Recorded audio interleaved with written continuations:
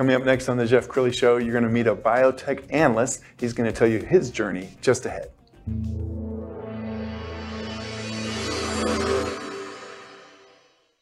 Many are predicting that the worst is yet to come, which is unfortunate, said one person here. Until now, they've enjoyed the reputation of being the nation's icebox. Watched a burglar in his home this morning by webcam. As a journalist of over 25 years, stories are what make my world turn. Reporting live from the Dallas newsroom tonight, Jeff Crilley, Fox 4 News. But in 2008, I took the jump from my familiar life and started a PR firm from my home. We're talking about anyone with a camcorder like the one I'm using becomes a television network. We started slowly growing the company, and we now have over 100 clients, and we've branched into the world of live digital broadcasting. I now own 8 different TV studios and have a huge team, and the stories that I now get to share are sometimes the most important of my life. Life has a funny way of coming around full circle. This is the Jeff Crilley Show. So I used to be into investing, and I would look at small cap stocks, you know, sometimes penny stocks or $5 stock. And it was critical for you to look at who was evaluating it. Of course, the company's going to come out with their own statements, but you know, an objective opinion. And when it comes to biotech, there's a lot of stuff out there, and that's why you turn to a man like my next guest, with John Vandermosten. He is a biotech analyst. Thanks for coming on the show. You're welcome, Jeff. My pleasure. Yeah, I probably invested in some of those small cap stocks. You may have. You may have. I've covered a number of them over the years. Absolutely. Okay, how did you get into that? I mean, you didn't come out of college wanting to be a biotech analyst, did you? No.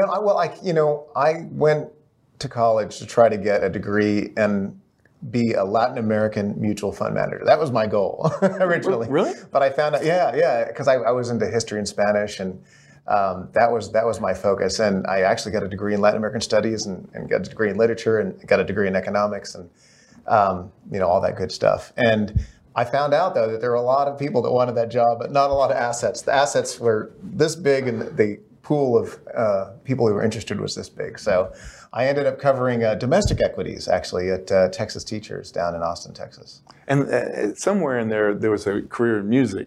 That's right. Well, when I was going to school, I was a musician in the Navy band and played all over the Southwest and also around the Gulf States area. Well, I love that because it kind of makes you a Renaissance man, that you've had several different lives. Let's talk about the biotech space. I mean, can't remember a time when it's been hotter than it is now. Yeah, well, I think we've learned a lot over the decades. I mean, I think, there was the Human Genome Project that I guess they completed in the early 2000s, but that showed so much information and educated us so much on how the human body works that things sprung out of that, such as immunotherapy, gene therapy, and things like that. So, the amount of knowledge has just been expanding at a faster and faster rate. And, we've seen a lot of new treatments in the oncology space and the neurodegenerative space that have really come out over the last decades. And as you follow this, I mean, we're really, I think, on the threshold of basically curing cancer, aren't we? We've made a lot of progress. You may have heard of checkpoint inhibitors. Mm-hmm. Those are pretty common. I always bring up Jimmy Carter because if you recall, I don't know, about 12 or 13 years ago, he had, I think, a type of melanoma, and they thought that was it. But they gave him checkpoint inhibitors, and he actually has, survived since then. So that was kind of the beginning of immunotherapy in oncology, and it's really expanded a lot from there, because now, instead of just the checkpoint inhibitor, we're actually using other things with it, like chemotherapy. We've all heard about chemotherapy. So we use those together, and actually 1 + 1 equals more than 2, actually, in that case. And the two drugs together actually are better than each one by itself. Is it kind of exciting? I mean, do you feel like a little bit of a life sciences detective, because you're discovering some companies and some companies that really haven't done a good job telling their story until you come along? And it's, that's one of the reasons why it's hard to follow, because there's so many things that are going on, and you really have to have a really in-depth knowledge of what's going on and stay, tuned into it all the time. And the clinical trials that are run, the information that comes out is very complex as well. You have to very slowly, methodically work through it, and look at all the aspects of it, because there's two main aspects what people are looking for in a cure or some kind of therapy: the safety and the efficacy. Right? Efficacy is how well it works, and safety is does it have other problems that are bigger than the problem it's trying to solve. Right. We're going to go on your website and scroll down because you have so many service offerings. As you look at that, I mean, digital marketing, executive consulting, IR support. And look, there's a picture of us in your studio. The studios. We should remind people that John is one of our podcasters or our television show hosts, if you will. Tell me about Unboxing Biotech. How did you come up with that name? Yeah, I was I was looking at these videos of these kids unboxing things. Yeah. I don't know why I was even looking at that, but just seeing kind of that excitement when you have something and you learn about something or whatever. And I thought, biotech is like that. It's kind of an education process to learn about it. You're kind of opening it up, and our little logo is a box full of like DNA is like popping out. DNA helix is popping out. And I just thought, it's kind of an interesting concept. It's catchy. And you can also it could be unboxing retail or something like that, I like it. As a marketing expert, I like it because it simplifies it. And I think for some people, the techie and the jargon can get overwhelming. And, I go to some biotech websites and I read the whole thing and I still don't know what they do. I mean, largely, do many companies do a poor job telling their own story?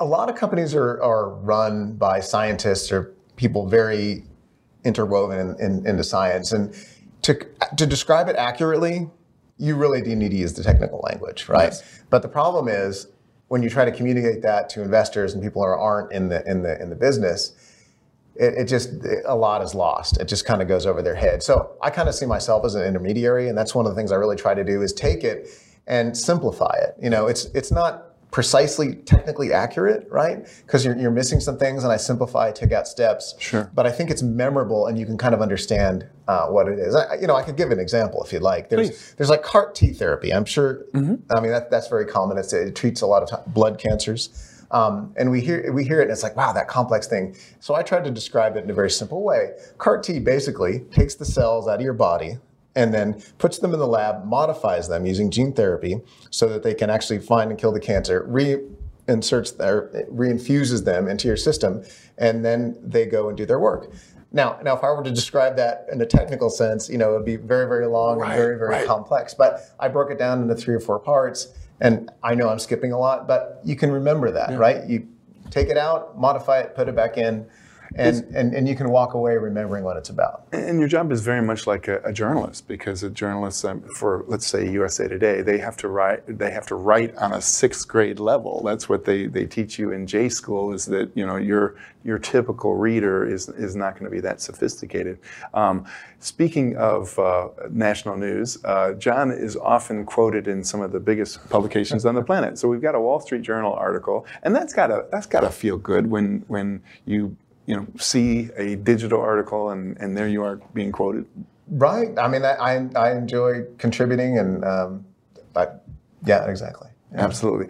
I also want to brag about his podcast, because I was not aware how many shows you've already produced. Let's go on his YouTube page and look at that. I mean, even you have to be impressed. That's a large volume of work. Yeah, and I think there we go. Yeah. So who do you look for in a guest? I mean, how do you decide who you're going to invite on? Well, I try to have somebody with a good story. And when I say a good story, I mean somebody that has a compelling drug that's working well, and a compelling indication, which is the disease that they're going after. And I think something that people can relate to. One of the companies and you showed them up there is Achieve Life Sciences, and they are coming up with a smoking cessation drug. And probably everyone's heard of Chantix, right? Yeah. That had a lot of side effects, and I think most people that use it or are familiar with it know that it had some strange side effects. It makes you kind of feel bad, and a lot of people didn't finish it, right? Yeah. So what Achieve is trying to do is bring their drug forward, which has actually been around a long time in Eastern Europe. They're trying to get it approved in the United States, but the side effect profile is much better. And instead of quitting the therapy because it's making you feel bad, you actually finish the therapy, and then you actually stop smoking. You lose the urge to smoke over the multi-week period that you're taking it. So it's really fascinating what they're working on, and they're at the very last stages of what they're doing. So they would be a perfect example of somebody who I'd want to have on the show. Sure. That they have something that's where there's near-term milestones coming up, which is the end of their clinical trials and potential approval. And it's an exciting thing I think we can all relate to, and we kind of know a drug in that area already. Let's talk about AI, because it seems to be the buzzword of the day. ChatGPT. I was talking about that too, actually. Yeah. All right. So with my guests, how is AI working in the field of medicine and biotech? Yeah, I mean, there's a couple different ways. I think probably the first way that most of us would think about would be in drug development. So in silico is what it's called. So what the AI would do is look at different combinations of drugs and how it might react or how it might bind to different receptors that are on our cells in the body, and how that would affect how people are. There's a couple other ways that it can be done too. One is clinical trial enrollment. So if you have AI looking around for patients, reading their medical records, trying to find a good match for a certain therapy, that would solve one of the big problems that the industry is facing, because you have a lot of drugs, but we don't know where to find the patients that may benefit from them and populate the trial. So that could actually bring down trial costs, and it can also help the trials run faster. Right. So that's another way. And then yet another way is to have the AI go in and look at patient populations and drugs, and look at the genetic makeup of the people who were actually responding to the drug favorably, and finding what characteristics they have, and then taking out all the people who don't have those characteristics and focusing on the ones that do, and then applying it to them. So it really can help find a needle in a haystack. Yes, yeah, and a lot of companies are working on it. We're still in the early stages, I would say. I don't think we have a drug yet approved that's used AI directly to find it. But I think we're in the later stages of that, and we could have something in the next few years. So I'm just a dumb former reporter. This is the filter I put it through.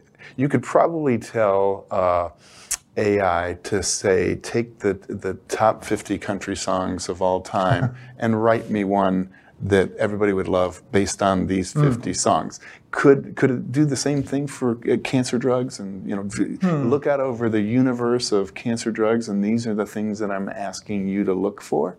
Well, one way I think that we could apply what you're talking about is perhaps finding combinations of drugs that work. So we could look at certain patients where drugs have not worked, but we know their genetic makeup or their or some of the characteristics that they have, and we could say, this drug and this drug work with those characteristics, so we'll give you this combination of drugs, and we'll see how it does. Now you have to test all, this is done in the computer first, to save time, and then we do it in humans, which is very time consuming, It takes a long years. We're living in a very exciting time, don't you agree, John? I mean, seriously, I think you would have to go back to the turn of the last century when you had, the telephone, the car, the plane, all of this coming together at the same time. And I just even think about my first iPhone. At the time, it was just, oh my goodness, I can't even imagine how futuristic this is. And now we look back at the iPhone number 1 and we're like, man, that looks, it looks old. It looks ancient, right? It's like looking at an old telephone. Yeah. Is it a fun time to be a biotech analyst? It is, and that's the thing that kind of keeps me going, because it's it's a very time consuming job. I mean, you're always reading the news, always updating yourself on what's happening. But to see the scientific advancement and to see, learn about new technologies and new drugs and things like gene therapy or immunotherapy, it's really fascinating what's happening. And I think it's something that we can all kind of relate to. We probably all know somebody who had cancer or Alzheimer's or something like that. And these are the areas where these companies are working. So it's good to know about it. Outstanding. We only have a little time left. So final thoughts. What would you like to leave people with? Well, I mean, I think, it's a fun, interesting job. And I think even if you're not looking to invest, the stuff that we write, when I write about something, I try to make it interesting for people to read and understand so they can learn something, right? So even if they're not interested in, buying shares of the company that we're recommending, I think it's always a good idea to just, learn about the technology that's out there and just improve yourself on what you know about what's going on in the sciences. Well, you've been an amazing guest, and thanks for dumbing it down for this former reporter here. I actually understand what you just said. That's my goal. I've succeeded. All right, we're going to end with his website, which is unboxingbiotech.com. The great John Vandermosten. And we also have our YouTube channel, Unboxing Biotech, as well, where you can see the videos that we produce in Jeff's studio. Absolutely. Thank you so much, John. You're welcome. That's it for now. We'll see you next time.